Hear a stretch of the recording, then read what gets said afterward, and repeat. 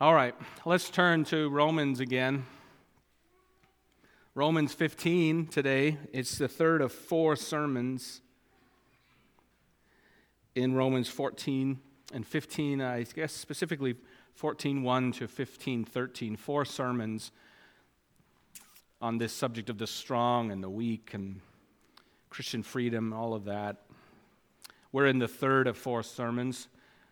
Romans 15:1 to 6, the title, The Example of Christ. And I punted on that one. If you have an ESV study Bible, you'll see that it's the header there. I think it is, above the section.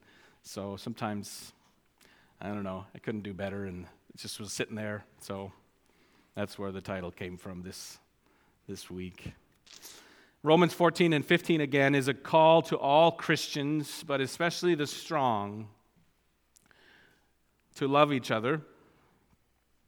In that sense, it is a continuation of Romans 12 and 13, which were also practical instruction on what Christian love looks like in this world. The issue in chapters 14 and 15, as it says in verse 2 of chapter 14, is that, quote, one person believes he may eat anything. He feels free to eat anything in his conscience, while the weak person eats only vegetables. That's the presenting issue in this section. In other words, some Christians believe it is wrong for them to eat certain things, and others believe it is right for them to eat those things. And the question is, how do you love each other in that situation? When Christian freedom and the conscience come into play in practical religious matters, how do we maintain the unity we have in Christ? How do we love one another? Paul's discussion of these matters then continues into chapter 15. Then it's an unfortunate chapter break, as many commentators and preachers have said through the years. We didn't control that, but there they are. It's just continuing on in. You'll get the sense of that when we read verse 1. It's almost as if he's just continuing, and in fact he is. He was not aware of chapter and verse divisions when he's literally penning it or dictating it.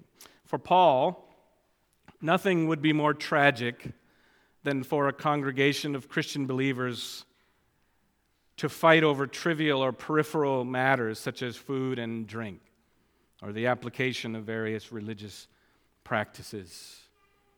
Since the gospel is not at stake in the church in Rome as it was in Galatia, Paul's focus is not upon uncompromisingly opposing false teachers here, but upon getting those who disagree about food and drink to put such things in context, even though in this case there is right and wrong and there are weak and strong, and to consider the need for love and unity when we can't agree on these things. As we turn to our text, again, the first part of Romans 15, Paul continues to make the case for the importance of Christian love and unity, continuing his discussion of how the weak and the strong are to relate to each other. And here now, Paul will start drawing this matter to a close, bringing it in for a landing, but really zooming out, as it were.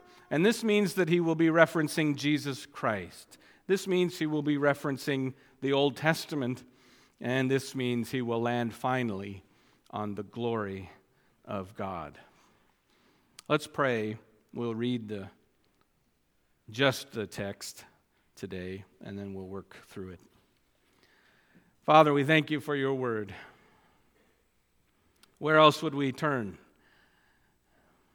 for not only the words of eternal life, but the truth for all of life and godliness? How would we know you? How would we know your will? How would we know your Son? How would we know what to do together in your church? But we have your word. And I pray, Father, that you will help us each to submit to it and together to live it out for your glory and our good. And we pray all this in Jesus' name. Amen. All right, Romans 15, 1 to 6. Just continuing on from Romans 14. Verse 1. We who are strong have an obligation to bear with the failings of the weak and not to please ourselves. Let each of us please his neighbor for his good, to build him up. For Christ did not please himself, but as it is written, the reproaches of those who reproached you fell on me. For whatever was written in former days was written for our instruction, that through endurance and through the encouragement of the Scriptures we might have hope. May the God of endurance and encouragement grant you to live in such harmony with one another, in accord with Christ Jesus, that together you may with one voice glorify the God and Father of our Lord Jesus Christ. The holy and inerrant Word of God. Okay, 3 points today to break it up. Number 1, verses 1 and 2, the obligations of the strong. The obligations of the strong, verses 1 and 2. So the first 2 verses summarize Paul's teaching, exhortation to the strong. They should strive to be patient with and build up the weak, instead of simply seeking to please themselves and think only of themselves and their freedom. Verses 1 and 2 again. Look there. We who are strong is the only people in this text for whom there is an obligation mentioned here. We who are strong have an obligation to bear with the failings of the weak and not to please ourselves. Verse 2, let each of us please his neighbor for his good, to build him up. Well, there's more here than just patiently bearing with the failings of the weak and saying nothing. We'll get to that. Paul's language is emphatic. It's quite expressive. And he continues to assign to the strong, that's the group now which Paul explicitly identifies himself. He continues to assign to the strong full responsibility in their dealings with their weaker brothers and sisters. The weak, we remember, are those Christians who fail to grasp the fact that all things are clean, they may eat anything, and whose consciences will not allow them to do certain things not forbidden in Scripture. In order to encourage the weak, the strong are called to bear with them, precisely because the strong are able to deal with those who have not fully comprehended the issues yet. The focus here is upon putting the needs of others before the exercise of our personal freedom. When the gospel is not at stake, Paul puts people over principle. When the gospel is not at stake, Paul puts people, brothers and sisters, over principle. Paul is not merely asking the strong to tolerate, however. Paul is not merely asking the strong to tolerate the weaknesses of those without strength. The sense is like in Galatians 6, verse 2, where Paul calls on believers to bear each other's burdens, which does not mean endure each other as a burden. Oh, they're such a burden, but No. But help each other. You help each other. You bear them up in their areas of weakness. Similarly, the thought here is that the strong should come to the aid of the weak and help them lovingly, patiently with their deficiencies. Oh, you'd be risking offense. That's for sure. But welcome to actual family. Welcome to actual brotherhood. Welcome to discipleship. You're going to have to say to somebody, brother, sister, you're wrong, but it's okay on this issue when the gospel isn't at stake. There's a parallel with Matthew 8:17, where Jesus bears or bore the diseases of his people. Similarly, the strong should shoulder the burden for the weak and not merely live to indulge their own pleasures. Now, given the natural tendency we have towards self-interest, certainly since the fall, we should not be surprised that some of the strong may bully the weak or otherwise treat them badly,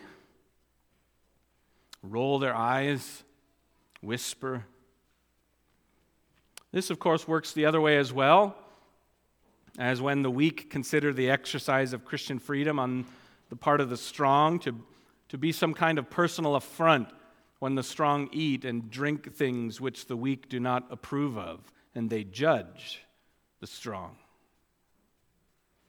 Rather than looking down on each other, Paul instructs the strong to bear with the weak, with the goal of turning the weak, that is, one who is unable to bear with others, into those who are able, to see them become strong.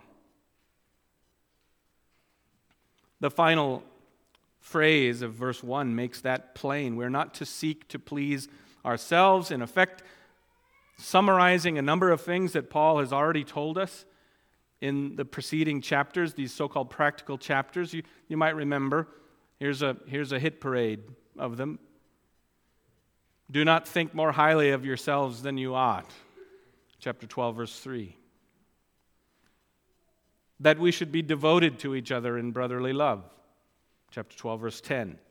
That we should honor one another above ourselves. Chapter 12, verse 10. That we should not be proud, but be willing to associate with people of low position. Chapter 12, verse 16. That we should live at peace with everyone. Verse 18, chapter 12. And in chapter 13, that he who loves his fellow man fulfills the law. That the commandments are summed up by love your neighbor as yourself. That love does no harm to its neighbor because it fulfills the law. And that we are not to think about how to gratify the desires of the sinful nature. Not to please ourselves. All of that leading up to these verses. With all of this as background and context, Paul's point here in chapter 15 is that we are not to seek to please ourselves, but rather, in the church, we are to do as instructed in verse 2. Let each of us please his neighbor for his good, to build him up. That's verse 2 of our text. Love is described here, which is what he's been describing all along, as pleasing one's neighbor. In this context, the neighbors being fellow Christians. Now, this could be misunderstood, right? Because what might please some neighbors, even Christians, would be gossip,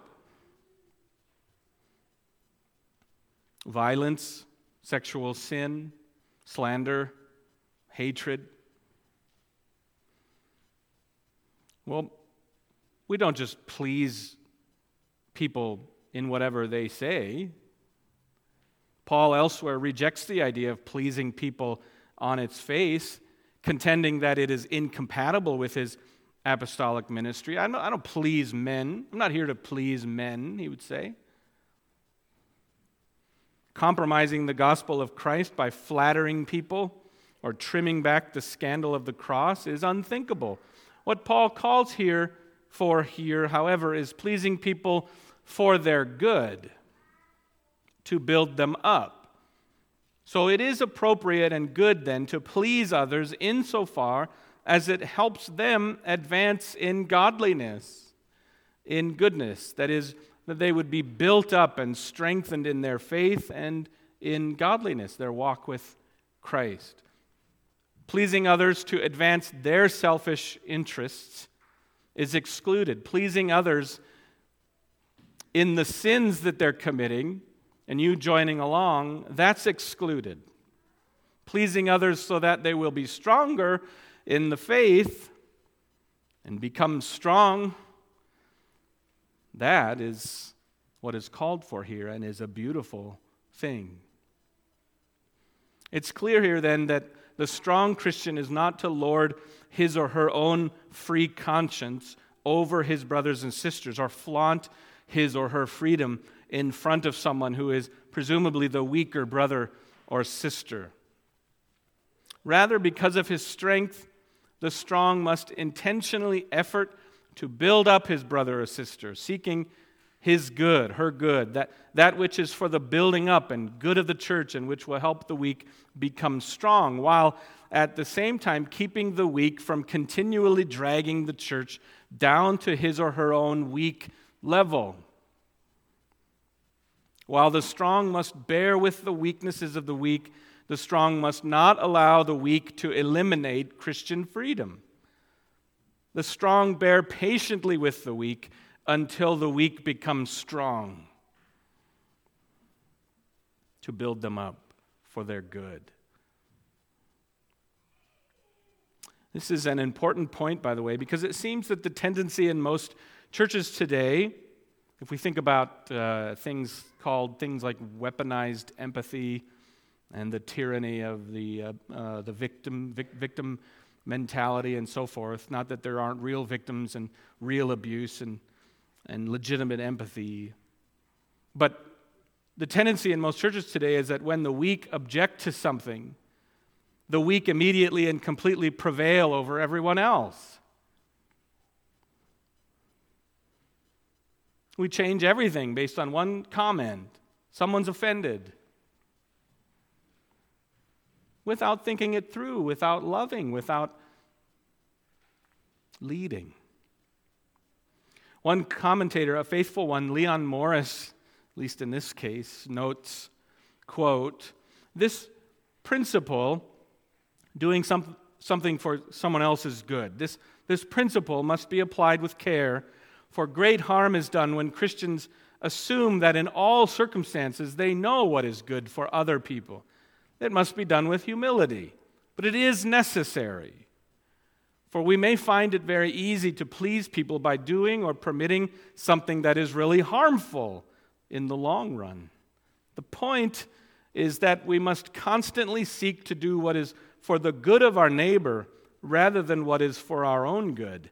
This does not mean that the weak control the church, that they have only to express a scruple and all rush to conform. That would mean that the church would be permanently tied to the level of the weak, and that life and growth would cease. Paul is not laying down a rule of conduct, but enunciating a principle of tender concern. The strong must respect the weak. They must not hurt them, and at all times they must strive for what is for their good." End quote. Now, even if they don't know it's their good yet, parents know about all this, don't we? It's the old Snickers for supper thing. What does the child think is good for him for supper? A Snickers. What does the parent know is good for the child? Not Snickers for supper, unless it's an emergency, you know. Right? We understand.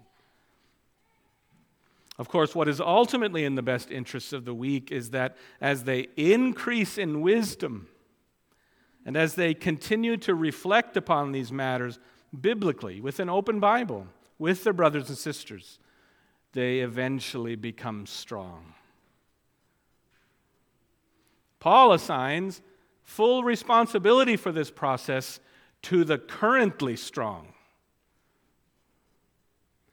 who theoretically should be able to discern if the gospel is at stake, as in the churches in Galatia. And if it is not, as in Rome, in this case, then do what is necessary to build the weaker brother or sister up into someone who is strong, who is now able to enjoy Christian freedom with a strong and clear conscience. This is where discipleship and submission come into play.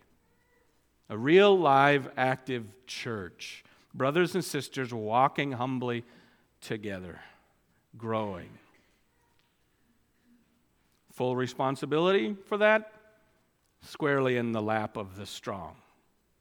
To do it patiently and in love. Point 2, Christ's example to the strong. This is verses 3 and 4. Christ's example to the strong. Verse 3 provides support then for these calls, these exhortations in verses 1 and 2, by citing Psalm 69, verse 9. That's what he's quoting there. Jesus, the Messiah, the divine Son of God, come in the flesh, did not live to please himself, but he took upon himself the reproaches directed against God the Father. Verse 3, our verse 3 reads then this way. For, so don't please yourself, everything in 1 and 2, and really 14 and all the way to here. For Christ did not please himself, but as it is written, Psalm 69, verse 9, the reproaches of those who reproached you, Father, fell on me. That's the context. Jesus' life is certainly an exemplary one, which we as Christians are to seek to imitate. But before we talk about that, we must say that Christ's life is, of course, much, much more than a mere example to us that we can imitate. He is, of course, more than a teacher of righteousness, so much more than a moral example. This is Communion Sunday. And so once again, on this first Sunday of the month, this routine, this means of God's grace, communicates to us the great gospel truth that Jesus died a substitutionary death for his people. That is, he in fact did what the angel told Joseph he would do, namely, that he would save his people from their sins. He did this by becoming a curse for us, by hanging on a tree. He did this by taking our sins upon himself and paying for them down to the last drop for all who by God's grace believe. And so he is Savior, Redeemer for all who look to him as the all-sufficient sacrifice for their sins, and then walk with him, bearing fruit in keeping with repentance and faith. And if he is not this, if he is not Savior and Redeemer, it doesn't do much good to talk about Jesus as an example or a moral teacher or anything else if he's not first your Savior and Redeemer. It will do you no good then if he is not that, to follow his example. That will do you no good. That will earn you nothing. But if he is your Savior and Redeemer, then it very much is important, as Paul teaches here, to also speak of Jesus as an example for us.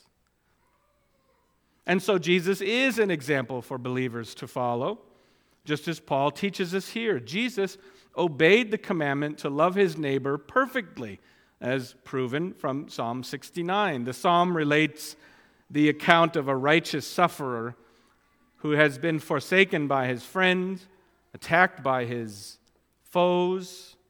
Paul lifts out the verse stating that the reproaches that were directed against God have fallen upon this righteous sufferer, fulfilled ultimately then in Christ.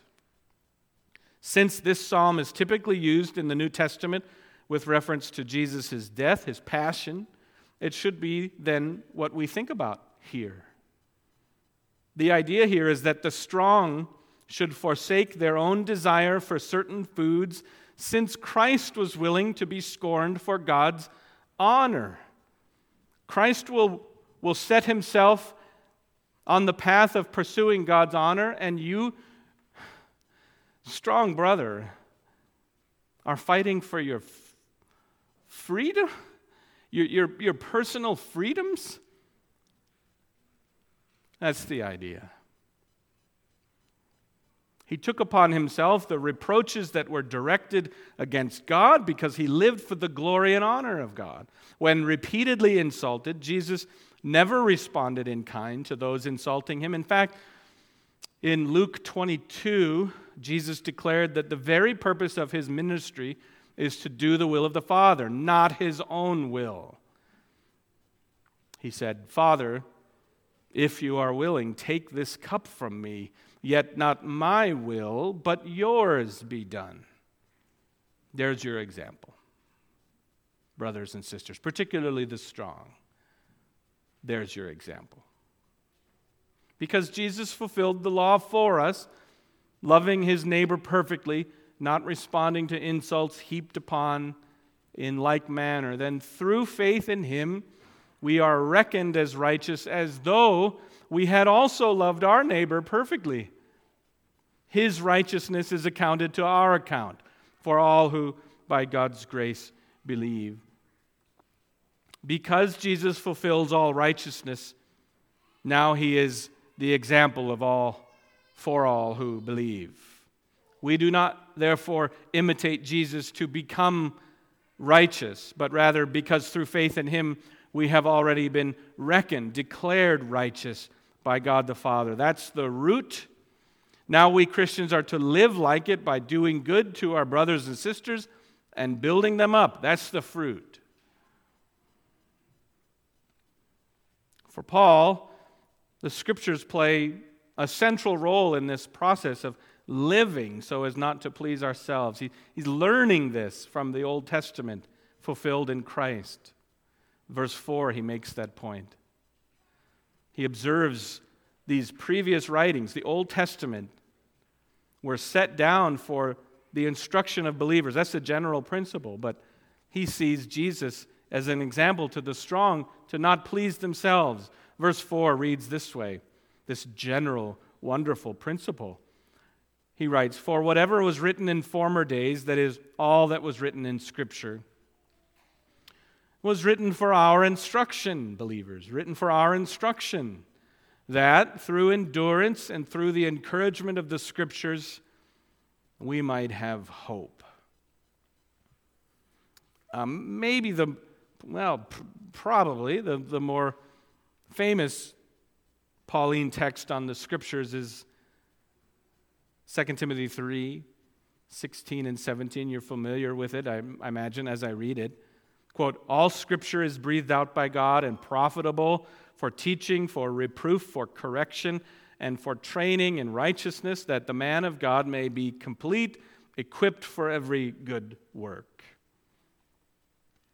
So because Scripture is given by God, it will not only teach us what it means to be saved, to be clothed with Christ, to walk in the Lord. Scripture also tells us how the process of being in Christ and growing in Christ, how it turns out in the end. Seeing in God's Word the goal to which God is directing us,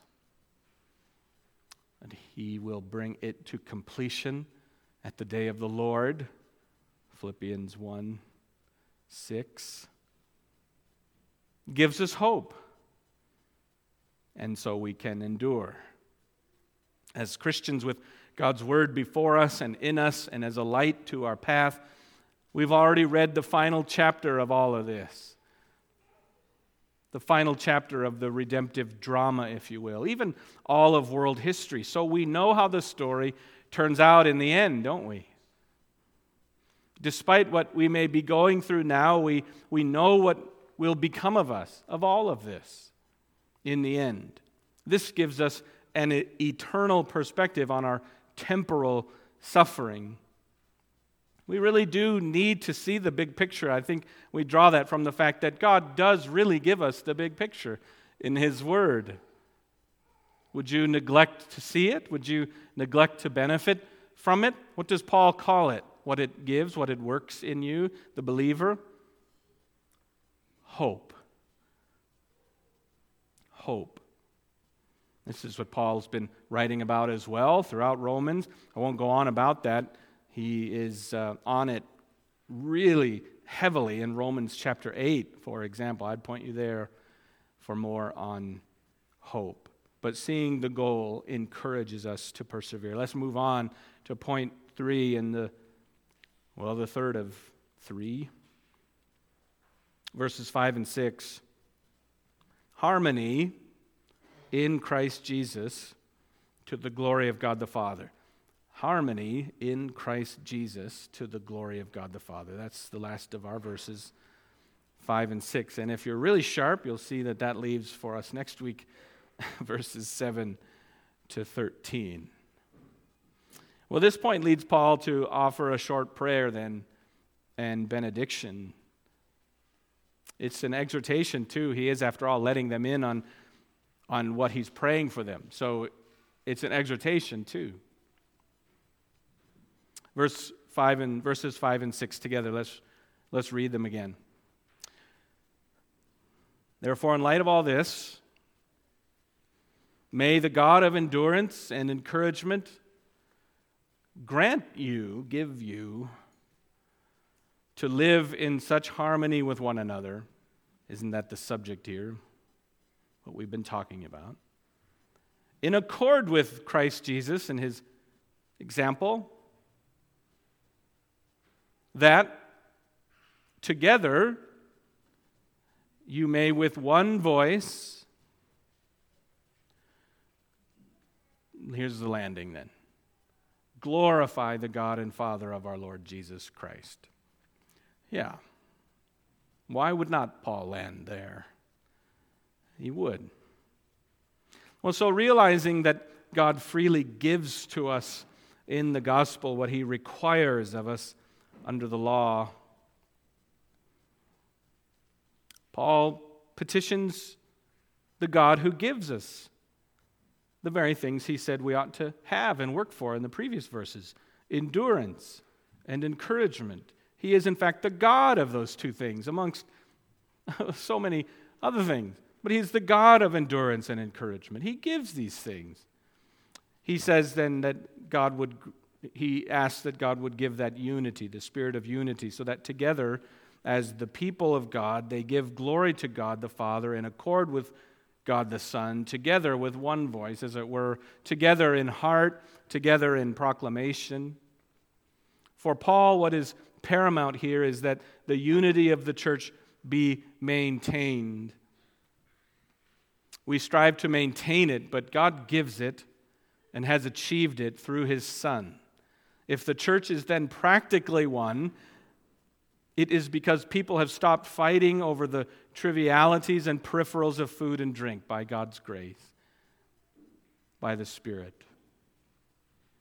And by the way, for the sake of clarity, the unity prayed for here is not unanimity.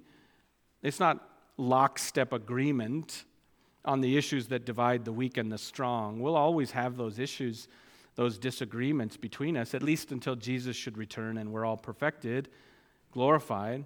Paul is not praying that unity will be achieved by way of the weak surrendering their insufficient theology. He prays that the Christians will be unified by learning to love and accept one another in the midst of their differences, all the while the strong being given the burden, right, to grow and guard the weak. Now, it would be easy to conclude, I think, a sermon like this and say that unity is the ultimate purpose of Romans 14 to 15. We could stop there and perhaps no one would notice, perhaps no one would make a fuss. Unity, who's going to argue with that? That seems like a great landing. Even if Paul himself would have landed there, no one would have been like, hey, isn't there something higher than that? Oh, but there is something higher than that. There is something more worthy to be aimed at than just simply unity. Verse 6 reveals that Paul prays for unity among believing Jews and believing Gentiles in the church, so that they will worship the one God together in harmony, and that thereby their unity will glorify the God and Father of our Lord Jesus Christ. So what is the top level? What is the great landing of such a text? The apostles' thought process? It's the glory of God. God is honored, glorified, when Jews and Gentiles, all saved by grace alone, through faith alone, in Christ alone, with all of their diversity at various levels of maturity and understanding, stand shoulder to shoulder and lift their voices in praise to God in Christ. Whatever differences may exist, as long as the gospel's not at stake, remember, all who are Christ's followers nevertheless belong to the same family, fellowship, and body, and therefore belong to one another. This is how, above all other ways, the God and Father of our Lord Jesus Christ must be glorified by us before the watching world. So, brothers and sisters, note the obligation of the strong toward the weak. Note Christ's example. Note how through the Scriptures God reminds us and sustains our hope. Note how God gives endurance and encouragement so that then we might strive for it and to maintain the unity that God has achieved and given to us. And note how this is all about the glory of God, first and foremost and above all things. And then, note that surely this must also be for our good and for our joy in Him. Amen. Let's pray. Father, thank you for your word. I pray now that through your Spirit you would apply the word to each of us